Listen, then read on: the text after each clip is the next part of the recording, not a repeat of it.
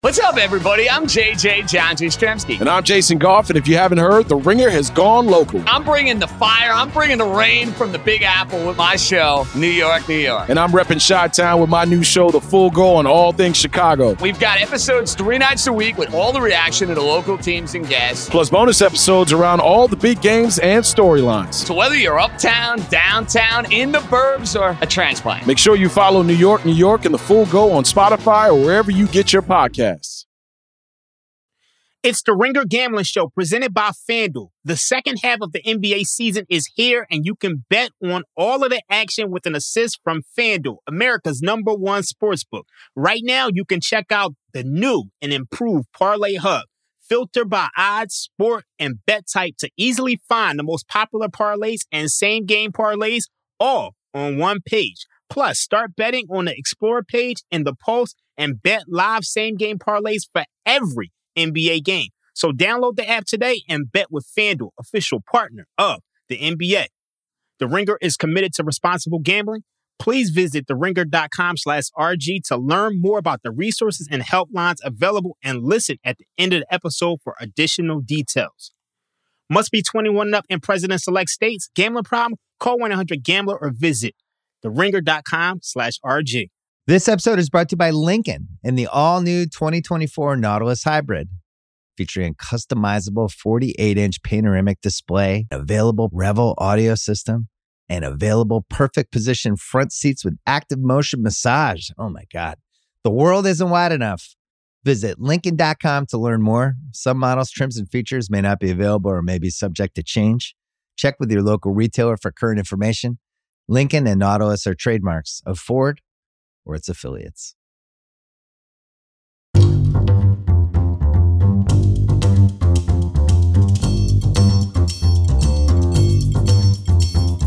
Hello, everyone. Welcome to the Ringer Gambling Show. It's the Friday show, so I'm joined by Joe House. And House, it is the final week of the regular season.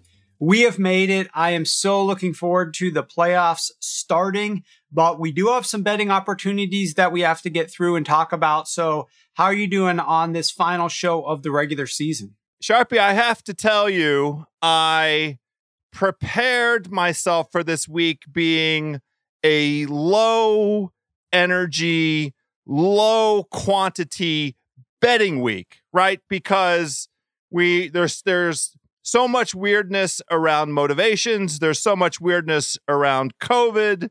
We won't know until really, I guess tomorrow afternoon. There's 2 games tomorrow, only one of which is of any consequence, truly. But Sunday morning, who's going out on the football field? What are the motivations? How are these seedings playing out? We just don't know and won't know. And yet, somehow, I have managed. I have 10 to 12 bets on my card right this second. I don't know how or why. It just happened. I don't know what to tell you. Let me ask you this. Did the time that these bets came in typically come after an alcoholic beverage in the evening, or were these like first thing up? I dreamt of something overnight. I got a fire on this morning. How did these wind onto your card? It's a little more in that impulsive kind of mode, I will have to say. And I listened, as I always do, religiously to the Wednesday podcast between you and Ben Solak, The Cheat Code. And Solak used a word that just got my juices flowing. I mean, I got the English major. Last week, we had a great debate about roots versus routes. Yep. And I think both work. Nobody really chimed in with the clarification, at least on my Twitter timeline. But Solak talked about a heuristic take. And my ears perked up. Now, he was talking about the Chiefs-Broncos game, and he said the heuristic take is, I'm just going with the better team, and I'm laying the points. And he called that his heuristic take. I said, whoa. So heuristic, for all of our extremely educated, highly intellectual gambling guru buddies out there. I know all of you already know this, but it's mental shortcuts, right? It's the things that we use to lighten the cognitive load when we're making decisions. And heuristic processing is, people's attitudes when their motivation to think about something is low, right? When you don't care very much about the outcome. Now, both of those things fit this week because this slate looks like something where we might just jump in and not, deploy a whole ton of energy trying to make decisions. There's a bunch of double-digit favorites. We know that certain teams are incented to go out there and try and kick some ass. There are at least 2 teams that are playing for their playoff lives, 3 teams at least. And then if you include Pittsburgh and Baltimore in there as well, that gets you to 5. So those games have a kind of intuition. You don't want to spend a whole bunch of energy, and a couple of the bigger favorites, you feel like, I don't need to spend a ton of time noodling through all of the underlying metrics of the Jets against the Bills, do I? But here we are. One of the things that I love on the card as an example right away is the over in that Jets-Bills game. Why is that total so low? I don't know, but both of those teams have been scoring at a high rate the last several weeks. Let's go ahead and put a little taste on that game. And that's just an example of the kinds of things that are out there that I'm going ahead and jumping in on. It's 41 is the total of Bills-Jets. Now, I didn't look and see whether or not we're going to have a 4-foot blizzard. It snowed out here on the East Coast. Sharpie, please tell me you were not caught on I-95. I wasn't. I'm sitting in front of my odds screen 24/7. So no, I'm not going to catch myself dead in any traffic jams if possible. Yes. But you get the gist of what I'm saying here, right? I get the gist of what you're saying. Let me ask you this. I thought I've taught you better, though, to fire off a total in Buffalo in January without checking the weather forecast. I understand. It is good guidance. It's just, the impulse of the moment. And I will tell you, just to give you a shortcut here. So this game, although it sounds strange, a game Bills versus the Jets, it is at 4:00. It is a late start on this game. And the temperature is supposed to be 34 degrees. We are supposed to have rain in the early part of the day, but gone by 4 p.m. and wind 14 to 15 mile per hour with gusts 26 to 28 miles per hour. Well, that's not quite the same windstorm that the Bills and the Patriots played in. That's not whatsoever. That's just like a windy day in Western New York. And both the Bills and the Jets, I think, can handle those conditions. Yeah. I could tell you a very sharp group did come in here and lay the under when it was 44, 43 in that range. But Great. Now it's down to 41 and the handicap changes a little bit. I won't argue with that. Well, in any event, look, it is a unprecedented slate. The first time in the history of NFL that we're playing 18 weeks. My question to you, are you sad that it's over, or are you so excited for these playoffs to arrive that you're ready to flip the switch? So it's weird, House, because most years at this point in the season, I am just ready for the postseason, because always the postseason, it's like a second season. It's a very different way to handicap. There's fewer games. You could focus in more. I typically do really well. My group does really well betting in the postseason all the way to the Super Bowl. But most of the time, weeks like 14 and 15 and 16, by the time you get to that point, you're kind of like, man, let's just get the season over with. And of course, with COVID and all of the issues that has brought upon us, it's very difficult betting on these games. It's just so frustrating. I don't think people understand, like, most people are probably listening to the show. It's not your fault. It's great. Like, you have a regular job. You come in and you fire off some bets when you want to. You do a little bit of reading on Twitter. You do whatever handicapping your process needs to be. But when this is your livelihood, when this is what you do for a living and you work on certain games, like before I'm moving on a game, I'm putting in hours and hours of work, looking at all different details, trying to understand different things, who's going to be up, who's going to be down, latest trends of scoring and performance and coaching and play calling and all these different things. There's like a lot of things that factor into it. You have to consider a lot if you're going to be successful at this and hit at a high rate at this, which is what we've been doing. And then when a game gets, certain guys get announced out or the game gets moved or it's just a pain in the ass. You feel like hours of work have gone by the wayside. It gets very frustrating. But I will say, winning is a salve that cures everything. And this season has been incredible. So I really haven't been as like exhausted or run down or as tired as I would be typically in late December. Just get it over with. But I will just say this, the last 2 weeks of this season, I mean, the amount of bets that I've moved on early in the week are extremely small. I usually bet very late, closer to the game day, and just getting all my information and my everything, the T's crossed and the I's dotted. I can't wait though for the playoffs. You know, once we know the certain teams are there, all these teams are taking everything seriously, and we're probably going to get, I'm hoping, less COVID outbreaks. We're tracking who has already popped positive so that we know, well, if there is an outbreak, it's not going to affect this guy or that guy.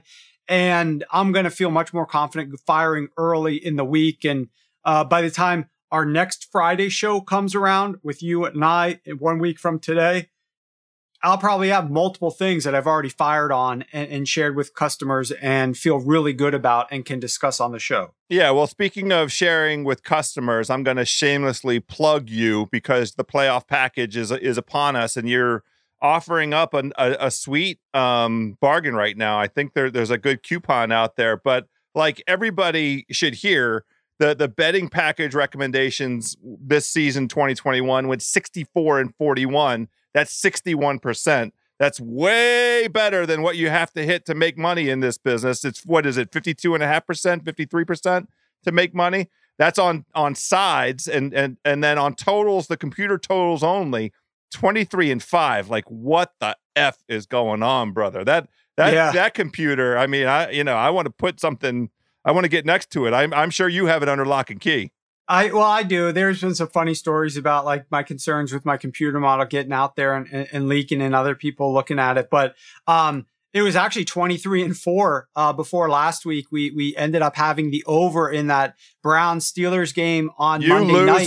You loser. Lost by 1 point. We had over 41. Well. It landed 40. People say, "Oh, you don't talk about your losses enough." Well, I'm talking about a loss. We just don't lose very much, so there's not as many times to talk about them. But that was a brutal one, and I will say this: like, not knowing the fact that the Browns weren't going to care about that game was a factor in their effort, in my opinion, offensively, and helped cause the fact that they lost that game. I mean, they really, truly. Why weren't they running? Why weren't they using the running game a little bit more there? Why were they throwing everything on Baker Mayfield's shoulders? He was terrible. Like, it just was a bad game. And if I had known, that Baker and the Browns didn't have anything to gain with a win, you're probably not going to be going on and over right there. So at any rate, long story short, it has been a great year. And you're right. Playoff package is up. And I'll do this. You saw the deal that I offered to my subscribers with the coupon code. I'll do this. Ringer 100 will get you 100 off instead of just 75. So Ringer 100, I'll have to tell my guy to create that up on the system tonight. Boom. There we go. It's funny that we were talking about the uncertainty of that Browns Steelers and not knowing right up to the very moment, and then being disappointed, because that is the perfect segue into my complaint about the Kansas City Chiefs last week, who really broke my heart. I mean, that was my bet the house selection. The bet the house was 11-5 going into last week. Now we're 11-6. I would love to end the season at 12-6. That would be a nice 66% on the one wager I'm giving out each week with our good pals at FanDuel. And I'm really, really, really inclined to get on the Chiefs again, Warren Sharp. Now, I'll let you talk me out of it, but last week really felt like an aberration in a whole bunch of ways. I listened to you and Solak break it down. The combination of the abnormal officiating at the end of that game, that played a role. The inflexibility of Spags' defensive concept up against a receiving core that is a unicorn in this league, coupled with Joey covers Burrow out there, just absolutely. It was the spread and it was the spread and shred, just the way Solak said it. But that felt like, a one-of-one kind of outcome. It really has not dissuaded me from the Chiefs. And where we are with this Chiefs team on Saturday, it is the lead-in game Saturday afternoon. God, I love Saturday afternoon football in January. It gives us all something to live for here on the East Coast when the snow's surrounding everything.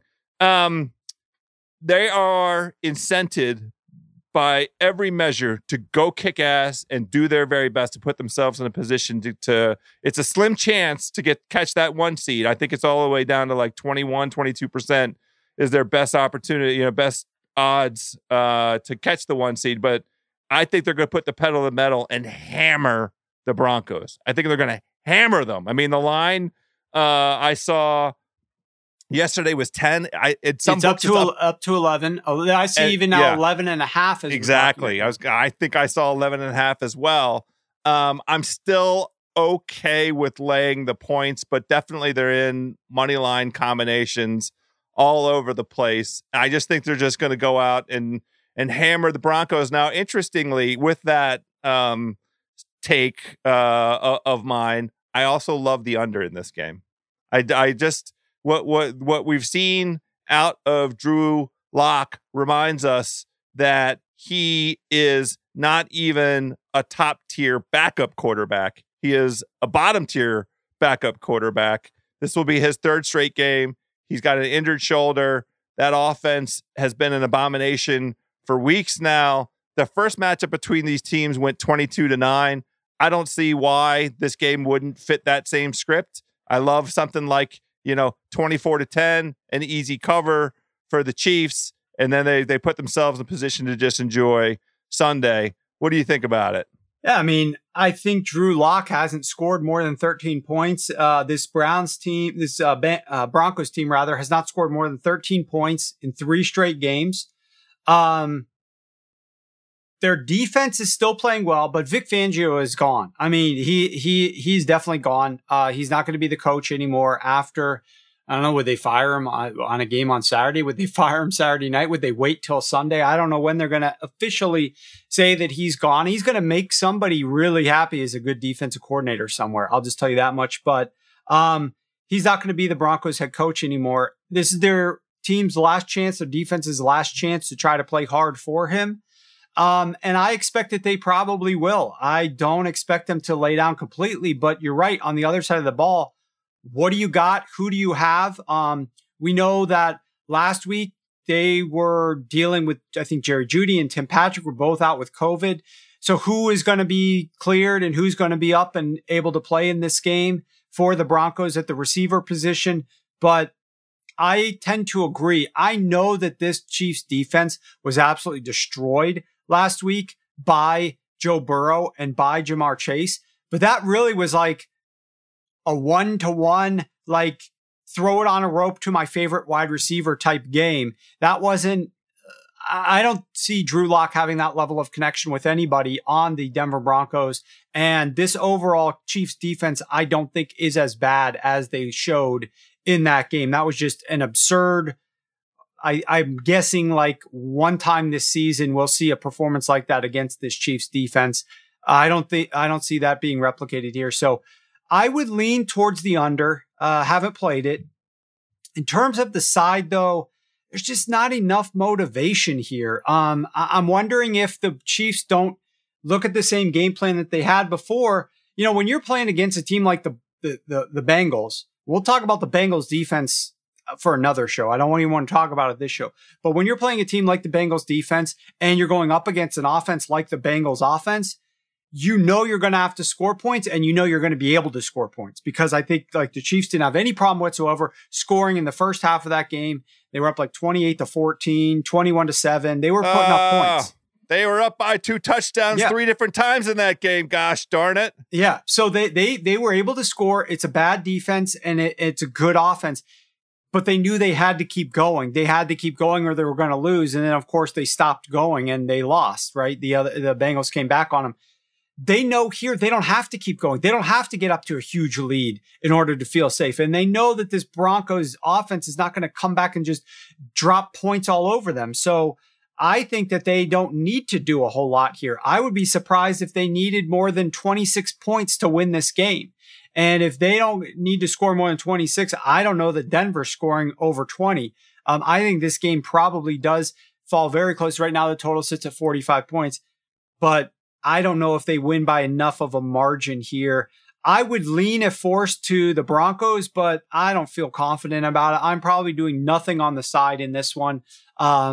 And I'd be looking towards the under. Now, if you remember, this was that game. It was a Sunday night game that my model showed massive value to the under. And this was like the sleeper of all sleepers. We won this thing going away. It wasn't even close. It was, but I forget the number that we took on that game.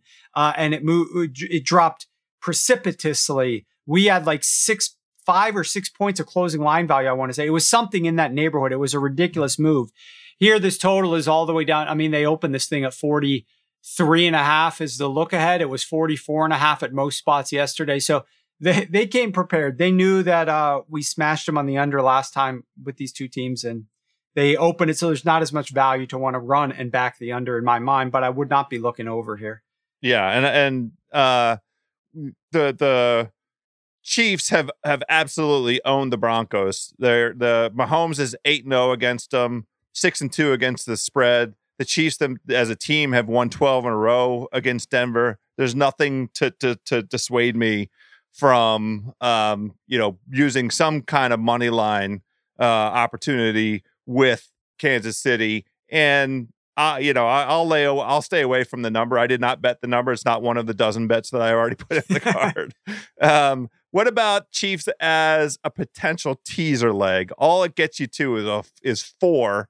But that still feels like plenty against the Broncos. Tease the Chiefs from 11 down to, it depends on your number. It's either 10-4 or 11-5. Not enough value? I don't necessarily love teasers this week. Yeah. Just in general, there's so much variance and all the numbers are inflated. Like this number should not be in Denver. Are you kidding me? In Denver, the Chiefs are laying 11 points here. Like the number should not be this high, and thus teasing is not giving you the same amount of value. They're giving you a major tax to take the Chiefs here because it's a must-win situation to get that 1 seed. Even then, they don't know if they're officially going to get it. But the tax makes it so that there's not as much value on a teaser. So generally speaking, I don't really like teasing the final week of the NFL season. So not really interested there. But I will say, like I did a parlay last week. You could parlay week 17 to week 18 look aheads. And so there's a couple things I was able to parlay with the Kansas City Chiefs money line or the Kansas City Chiefs -3, which was the look ahead. And so that's obviously sitting really pretty right now, but I would not be looking to tease them down. Okay. Well, let's move on. It sounds like, it will be a good game to kick off week 18. I'm psyched to have it come on at 4:30 East Coast time. Yeah. It'll be a serious team with genuine Super Bowl aspiration and ambition, a legit, performer, deserving of an AFC 1 seed, even if they don't get it. So it's a good way to kick off the week 18 slate. This episode is brought to you by Hotels.com. If you're busy like me and you're trying to catch your kids' games, it's important to have somewhere where you can go to find a good hotel. We're all over the place. Sometimes we're in Florida, we'll be in New York. We want to take the wife on a quick vacation and get away. Whether you're looking for a relaxing getaway or heading out of town to see the playoffs, Hotels.com app has a perfect hotel for every trip. Compare up to 5 hotels side by side so you can see prices, amenities, and star ratings without having to switch back and forth between options. So start planning your next getaway and find your perfect somewhere in the Hotels.com app today. Couple other games of consequence I want to touch on with you. Got to talk about the 49ers and the Rams. The 49ers are at the Rams. The Rams, I believe, are favored by 4, and the total is 44.5. Is that what you're seeing out there? Yeah, 4.5 and 44.5. Yeah, so they're 4.5 and 44.5. The Rams favored, and they have everything to play for. If they win, they're division champs. They get a home game next weekend. They could be the 2 seed or the 3 seed. If they lose and the Cardinals win, then the Rams are in a wild card spot, and that means probably traveling to Dallas. So that doesn't sound like a lot of fun for the Rams. They're motivated. Same thing, 49ers. Win. They're in the playoffs if they win. They're the 6th seed, and, they're probably going up against either Arizona or the Rams all over again, right? If they lose, then they could be out unless the Saints lose as well. So 2 teams highly motivated, division rivals. And this is one of those curious things about the NFC West. The for whatever reason, Kyle Shanahan has owned Sean McVay. He's 6-3 against the spread against him. He's beaten him 3 straight times as a dog, including 2 months ago, a 31-10, just a butt whooping. The Niners dominated every facet of the game. So the thing I'm trying to get to the bottom of here, the Rams are on a little bit of a winning streak here, 5 straight games. Here they are staring at a division clincher. And they have some good wins in that 5-game stretch. And yet, Matthew Stafford, which Matthew Stafford are we going to get? He keeps throwing picks, 6 interceptions in the last 3 games. And, you guys have that stat of turnover worthy throws. And I think it might be double that number of picks. Historically, he has a bad record against good teams in November or later. Now, that's almost certainly because he plays for Detroit. He played most of his career up until this point, all of his career in Detroit. So I don't really put a lot of stock in that, particular angle to this. But I just don't know if we could trust Matthew Stafford. I'm inclined to roll with Shanny and the Niners as a side. What are your thoughts? Yeah, I mean, that is the side of the sharp better to date. And I say to date because there was a little bit of a push up towards the Rams once it got down to 4, primarily because of COVID. And right now we're seeing a massive outbreak in the 49ers secondary. Quan Williams, Jimmy Ward, Dante Johnson, and Ambry Thomas all have landed on the COVID list since January 3rd, which was Tuesday. Now, you got your 5 days. So guys that are on there on Tuesday or Wednesday can come off by the time we get to Sunday. And so that would allow like Jimmy Ward and actually Dante Johnson and Quan Williams, those 3, if they are feeling better, not 100%, but just feeling better, blowing below the level on the, or rubbing the nose below the level. The same thing. They'll be able to be out there on the field. So it's not necessarily a death knell that they will lose all of these guys, but it is a factor. Now, you said we'll see which Matthew Stafford shows up here. It's basically what half is it? And I'll tell you which Matthew Stafford will show up here, because in the first half of games, Matthew Stafford has been absolutely abysmal. And in the second half of games, he has been substantially better. This team, since week 7, their last 10 games, he is 5th worst on first downs in the first half, 10th worst overall in the first half. But when you get to the second half, he's substantially better. And the fact that he's bad in the first half leads this team to not have leads at halftime. They've only led at halftime in 4 out of their last 10 games. And 3 of those halftime leads have come against the Jacksonville Jaguars, the Detroit Lions, and the Houston Texans. Those 3 teams currently rank number 1, number 2, and number 3 for draft pick status for 2022, which means they are the 3 worst teams in the NFL this year. So leading against those teams at halftime, no big feat. It's going to be interesting to see who is at quarterback. It looks like, from obviously what we are hearing, it's probably going to be Trey Lance. Now, Jimmy G has done really well against the Rams defense. He's completed 68% of his passes. He's 5-0. He's averaging 8.1 yards per attempt, 8 touchdowns, only 5 interceptions. So he's done pretty well. He has 5 touchdowns and no interceptions and 9.9 yards per attempt and 11.7 yards per attempt in those 2 games, respectively, the last 2 that he's played against the Rams. So Jimmy G has played well. Kyle has dialed up the right plays. It'll be fascinating to watch you talk about a tale of 2 halves. Trey Lance first half, not so great against the Texans. Trey Lance second half, significantly better. Do we get a rollover, a carryover effect of Trey Lance from he learned things in that second half? Kyle was coaching him a different way in that second half. Then they're going to make adjustments in this off week and they come back and he starts the game a lot more effectively like he ended it last week. That remains to be seen. We do know, though, that if you have no DBs and you're going up against the Rams, probably not a recipe for success. I think this game's going to be fascinating. If I'm looking to bet this game, I'm probably looking at a first half angle here and hoping that we get a slower, worse Matthew Stafford like he's been for most of the game, most of the last 10 weeks. And we can bet against him in the first half as opposed to expect that he's going to be bad all the way through. My other thought process to the first half angle, which I have not bet yet, I'm waiting to see how many of these DBs are actually going to miss the game. Because if a bunch of them are out, I don't really have any interest in betting the 49ers here.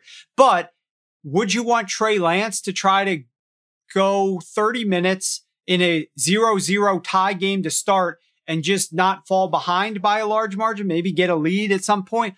Or are you expecting that Lance may not cover the first half, aka it's a 3.5 point line? So let's pretend he's down by 7 or 10 or 13 points at halftime.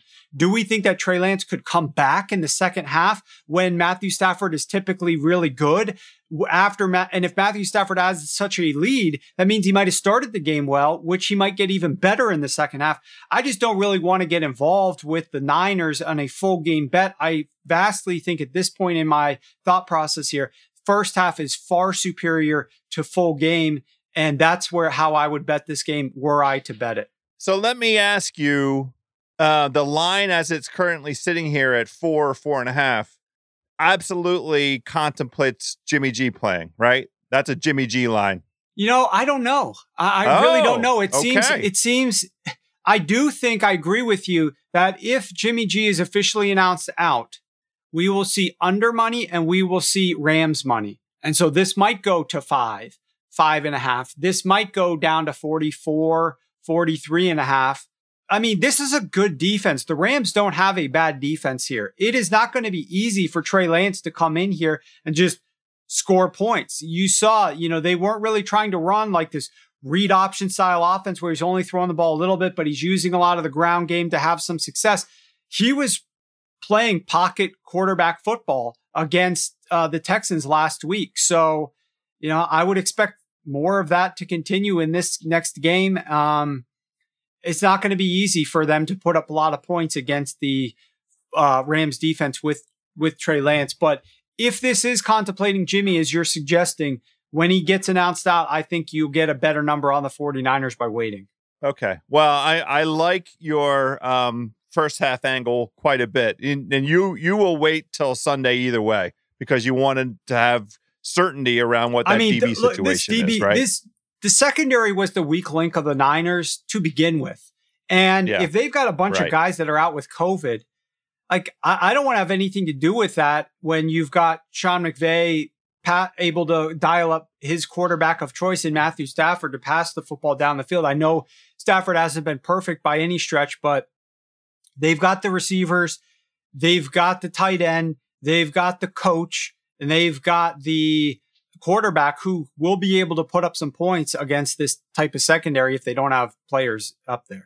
Well, you've convinced me. This is a stay away. I'll take a look maybe at the under, depending on whatever that news tends to be, both on the Trey Lance side and however many of those DBs don't play. But this will just be a fun one to watch, like a division rival. These two young stud coaches, and all the storylines that go with it will make it fun.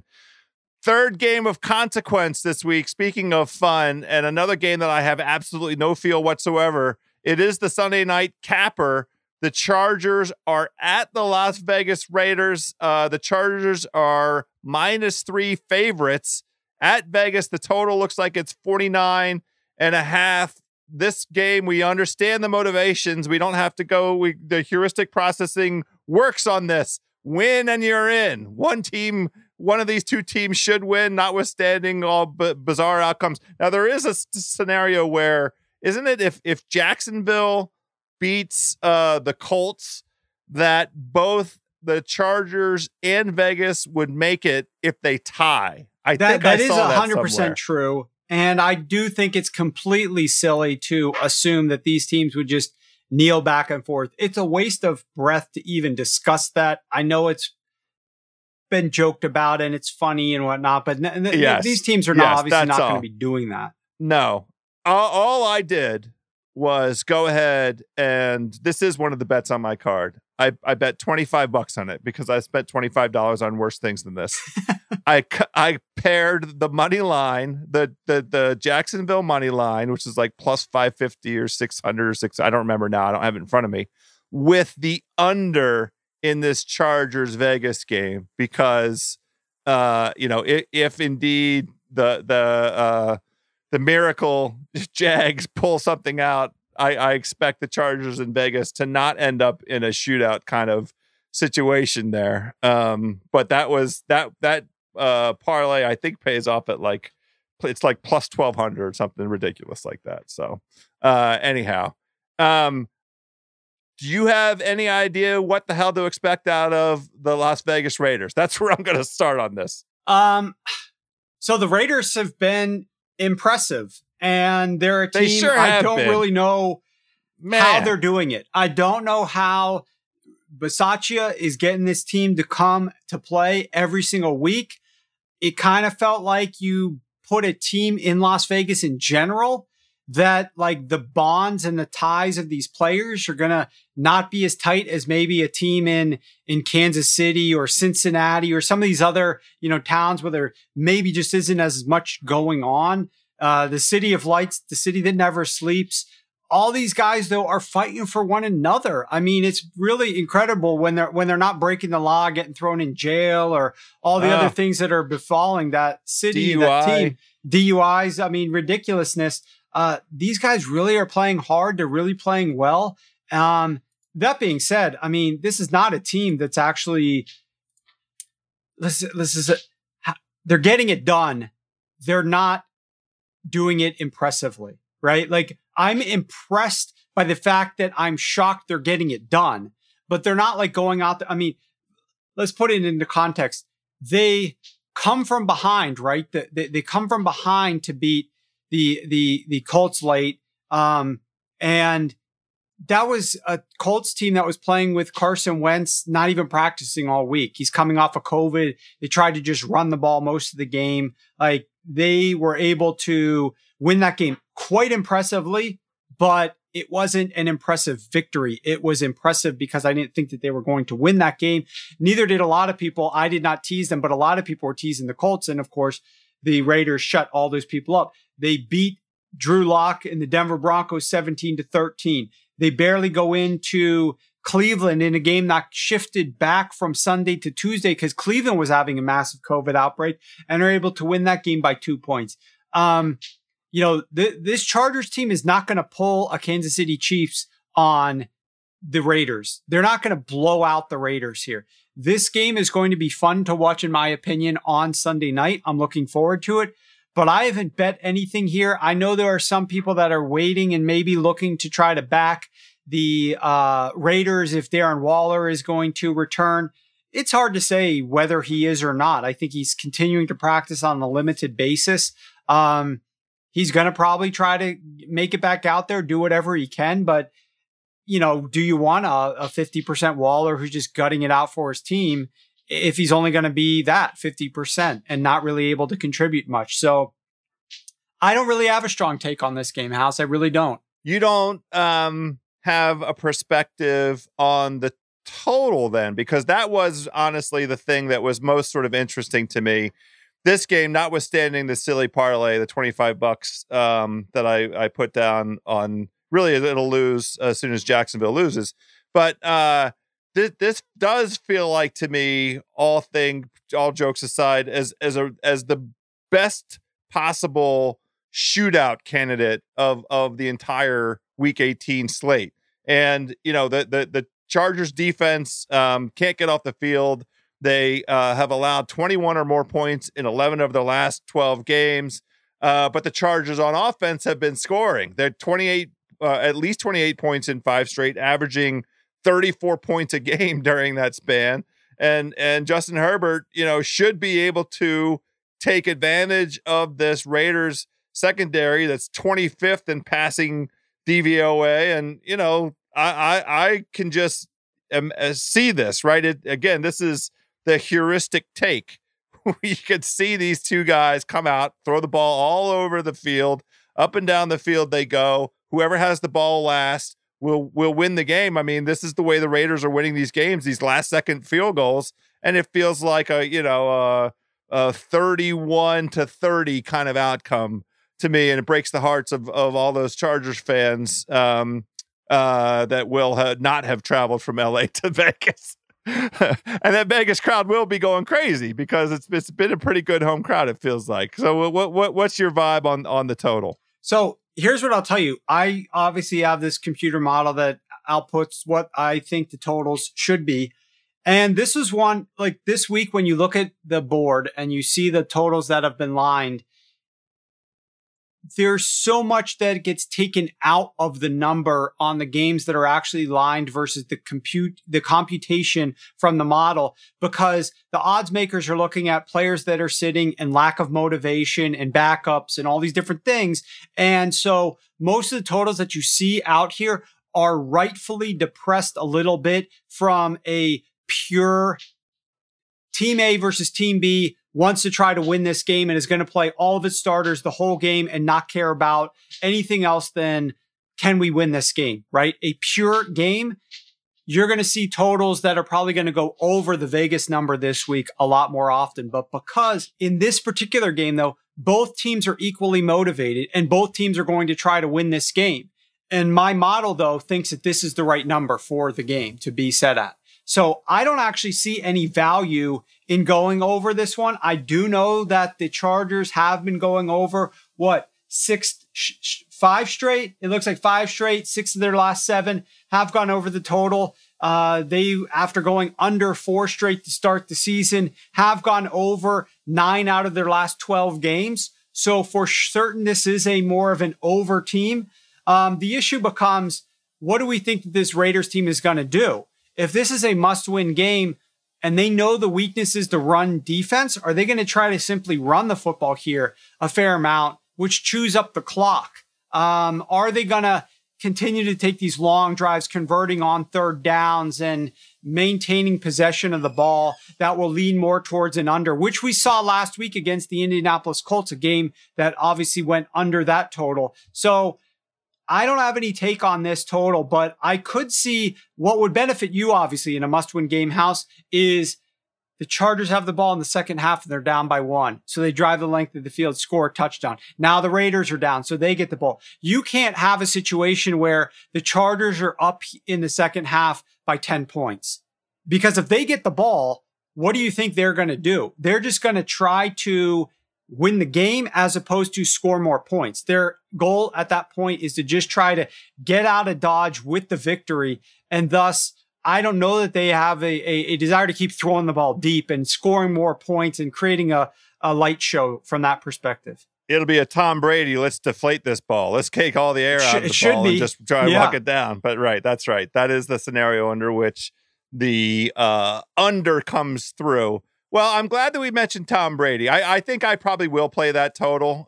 It will be, and I might go ahead and do it now, unless you think there's any reason that it might move between now and Sunday morning.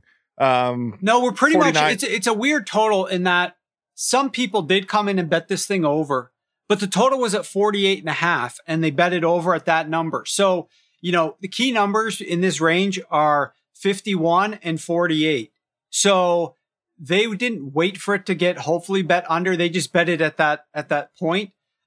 So this is kind of, I don't want to say it can't land 49 or it can't land 50, but this is relatively a dead zone. So if you like the over, I mean, I doubt that this thing gets back down to 48. So I think you're okay to play this one right now. it's how I want to play my Sunday night. This episode is brought to you by NetSuite by Oracle. As your business grows, you might start seeing some lag. There's too much work for your team, too many different processes, and it takes forever to close the books. If this sounds like you, you should know these three numbers: 37,000, 25, and 1.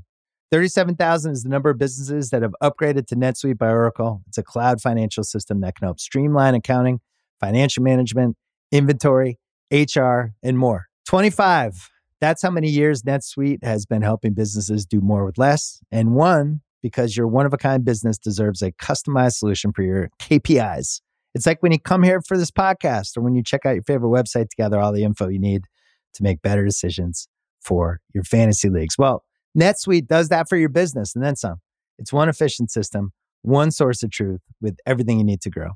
Right now, download NetSuite's popular KPI checklist designed to give you consistently excellent performance absolutely free at netsuite.com/ringer. That is netsuite.com/ringer. This episode is brought to you by UGG. Y'all know UGG is a brand that athletes wear all the time in the tunnel and on travel days. Well, I bet you think UGG season is only during the colder months of the year. Au contraire, you're wrong. You need to check out the latest spring drop from UGG. They have everything from sandals to clogs. I like the sandals. UGG has you covered for your next spring adventure. Shop the Golden Collection at UGG.com. I'm glad that we talked a little bit about Tom Brady, because now we're going to start talking a little bit about some games where there are individual player incentives and game scripts, game scenarios based off of these player incentives that I think have, the capacity to decide not just the outcome, but also how motivated. So Tampa is motivated to win this game against Carolina, right? There's the 2 seed is still out there for them. I think they would love to get the 2 seed. And from their perspective, catch Philly, right? Philly is the most likely candidate there at the 7 seed at the moment. And there are a bunch of Brady and Gronk bonuses that are still in the offing here. So these are contract incentives. So Tom Brady needs to be top 5 in passer rating to earn himself another $560,000. He needs to be top 5 in completion percentage or yards per attempt to earn on top of that a whole nother $560,000. And that's it for him. Then Gronk needs 7 catches for 85 receiving yards to earn another $1 million. If he gets just the 7 catches, that's $500,000. If he gets just the 85 yards, that's $500,000. Those two combined, that's $1 million. So Brady is in shouting distance for both the passer rating. Right now, he's 8th, but Kirk Cousins. So Brady is 8th at 100.8, and Cousins is 5th at 101.3. So Brady's within shouting distance. Cousins is just slightly ahead. So a good performance with a lot of good completions that could get Brady there on the passer rating. And the same would be true for completion percentage. He's 13th in both of those categories. But, he more than anybody is motivated by putting on a performance. And I think he's motivated by money as well. I also just love this situation with Carolina. Tampa's only favored by 8.5, not double digits. And Carolina has been an abject disaster now for several weeks. They haven't scored 20 points in their past 3 games. I like the motivation for Brady and Gronk. I like the motivation for the 2 seed. I like Tampa going out and kicking ass. I'm going to lay the 8.5. I also like this as a teaser leg, even though you don't see any teaser value this week. Yeah, the only thing I would say is I would also contemplate the value of taking Tampa in the first half rather than the full game, simply because is there motivation for Tampa? I know you said for seeding it could help and this and that, but we don't yet know whether or not Bruce Arians is going to play his starters the entire game all the way through. they don't get a shot at the bye. Their bye was week 9 of the season. Of the teams that are going to be playing in the wild card round in the NFC, most likely, that is one of the earliest byes of any of the teams. I think Dallas had a bye in week 7 of the season. But Tampa, if you recall, Tampa last year, they had their bye really late. I want to say it was like week 12. It was one of the last byes of the NFL season last year. When they came out of that bye, they won like their 4 straight games, and then they went to the playoffs and they were getting on track with their offense and whatever adjustments. This year has been very different. This year they had that bye week 9. And what's the biggest difference, House, between this Bucs team and what we thought this Bucs team was going to be entering the season? To me, it's the fact that, and what this Bucs team was last year during the postseason, is health. This team was the healthiest team of the NFL last season.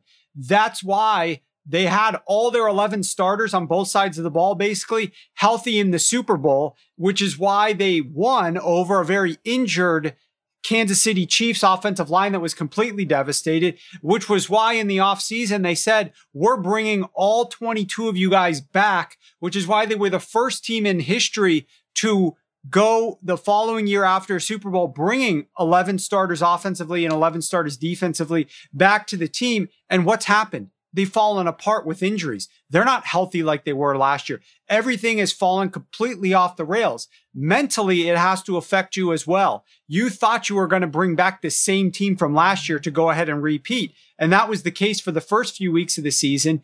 And all of a sudden you lost the game to the Rams. And then halfway through the season, you start dealing with injuries. I know they probably want to win. I know they probably absolutely want to, I feel like they've erased that 0-9 loss against the Saints 3 weeks ago out of their mouth. They washed that taste out of their mouth. Beat the Carolina Panthers, beat the Jets. Is there really a motivation to win this game by a massive margin? I think they come out and play hard. Brady needs to get some comfort level with some of the younger receivers, but I don't know that you do that for all 4 quarters. If Brady wants to play and Bruce says, okay, then they probably do. If Brady doesn't care, Bruce, you saw him. He wanted to yank Tom. He's like, stop running. Stop that running shit. Like off over the sidelines. He doesn't want Brady to get hurt. He knows that there's no way that you can do anything in the playoffs without a healthy Tom Brady. I don't see why, because they don't have a bye next week, they wouldn't try to rest him. That's what I would think that they would be looking to do here. So for that reason, I would say the first half might have a little bit more value than the full game, but you never know with some of these coaches and veteran quarterbacks who might have some say over the game plan, especially a coach like BA, who is so cool and usually easygoing and okay with letting the players help decide. But I'll tell you this, the other factor here too is that, there probably is a little element of like, man, we got away with a close one against the Jets. Let's come out here, and if we can put in a great first half, we'll just shut it down. But if we can't put in a great first half, if we don't look that great in the first half, we're going to play all 4 quarters. We've got to get our team back on track. So that could be a factor as well here. I know you don't want to go into the playoffs not playing good football, and they did not play good football for most of the game last week against the Jets. And if they don't play good football in the first half of the game against the Panthers, I would be shocked if they don't keep trying to get things back on track in that second half. Yeah, and that would be a reason why you might get yourself comfortable with a tease that goes 8.5 to 2.5. Then it's just Tampa winning by a field goal, and you could do a full unit on a first half number, and then have a tiny little bit on a teaser for the game, and protect yourself that way if that's the inclination. We already talked about this Bills-Jets game and the over that I like, and I'm glad that the weather supports it. I just want to mention Stefon Diggs has a couple of incentives out there, and they are gigantic. He has a $1.55 million bonus out there if he gets 6 catches.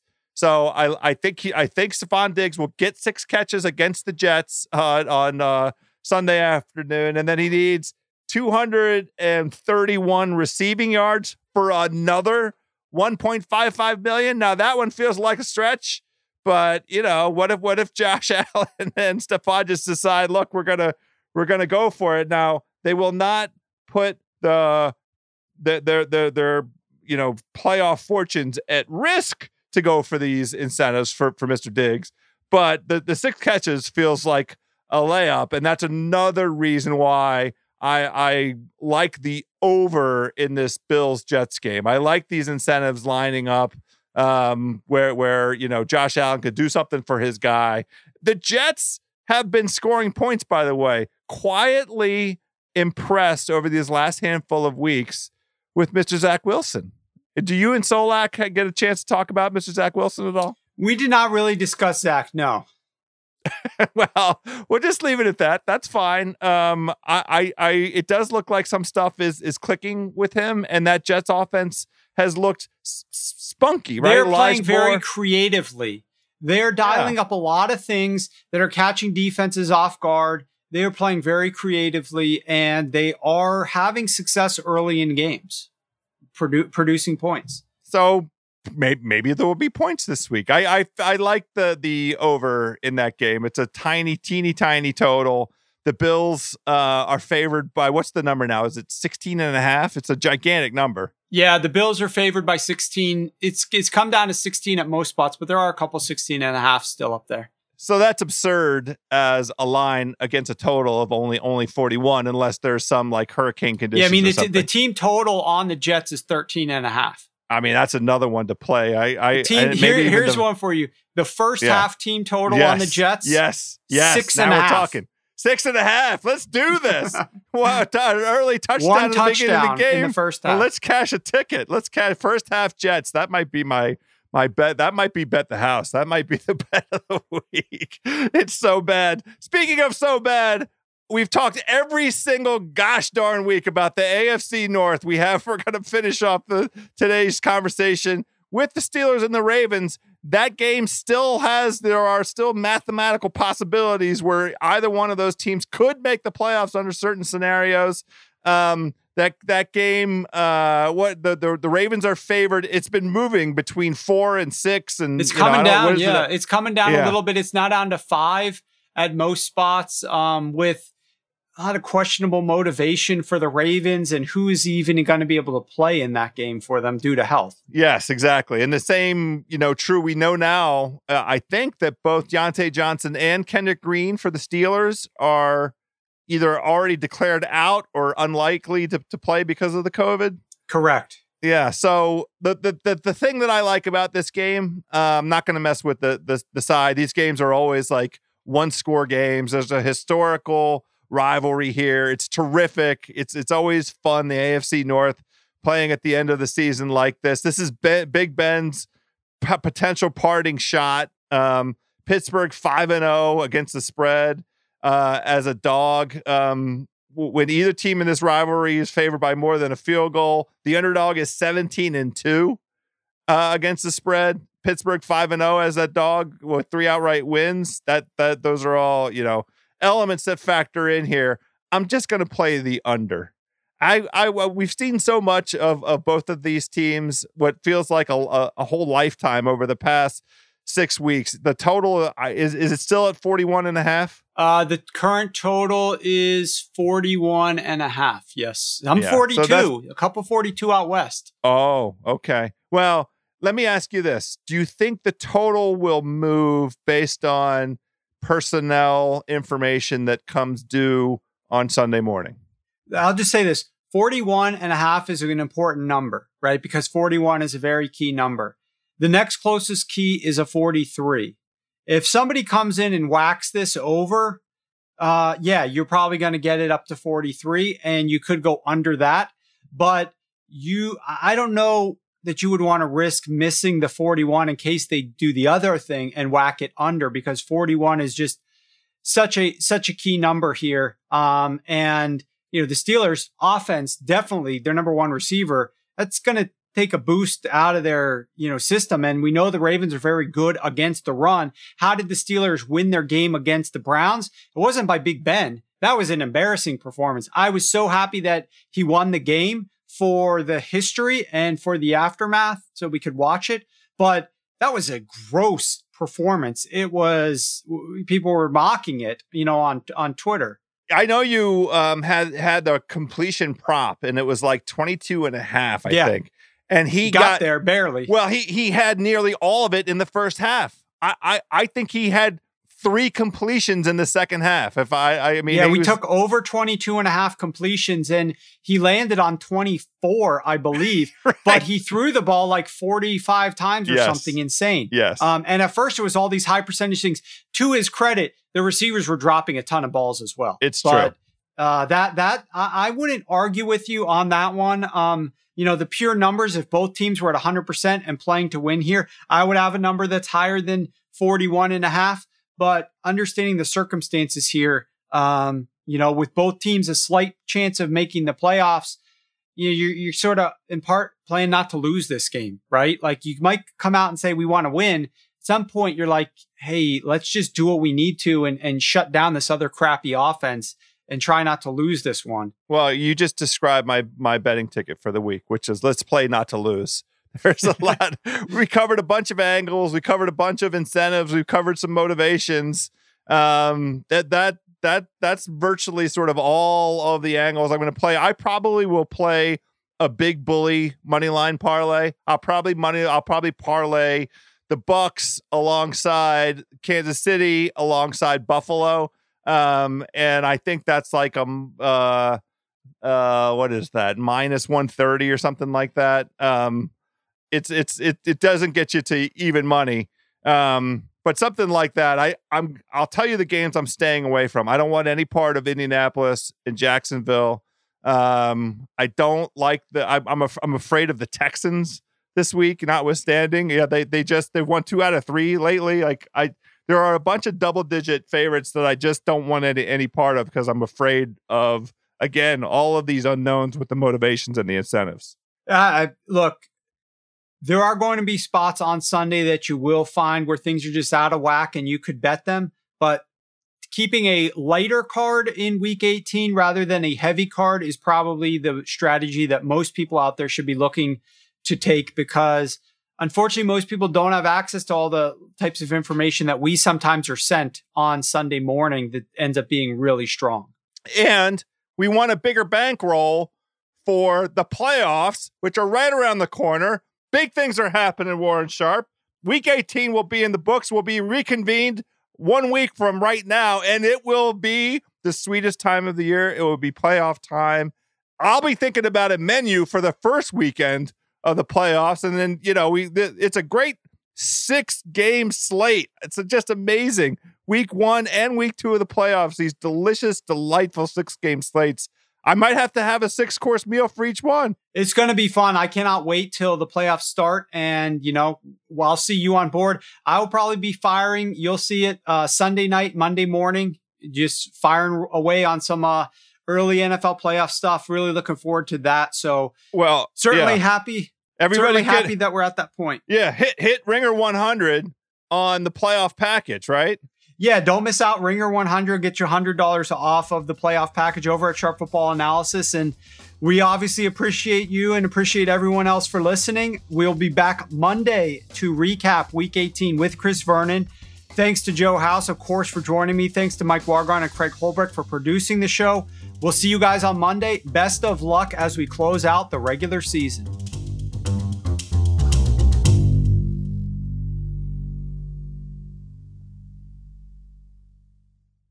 This episode is brought to you by Empower. You got money questions like, can I retire early? What are my best savings options? Can I afford to pay for my kids' education? Luckily, Empower has all the answers. With Empower's real-time dashboard and real live conversations, you get clarity on your real-life financial goals. So join 18 million Americans and Empower What's Next. Start today at empower.com. Tap the banner or visit this episode's page to learn more. Sponsored by Empower, not an endorsement or a statement of satisfaction by a client.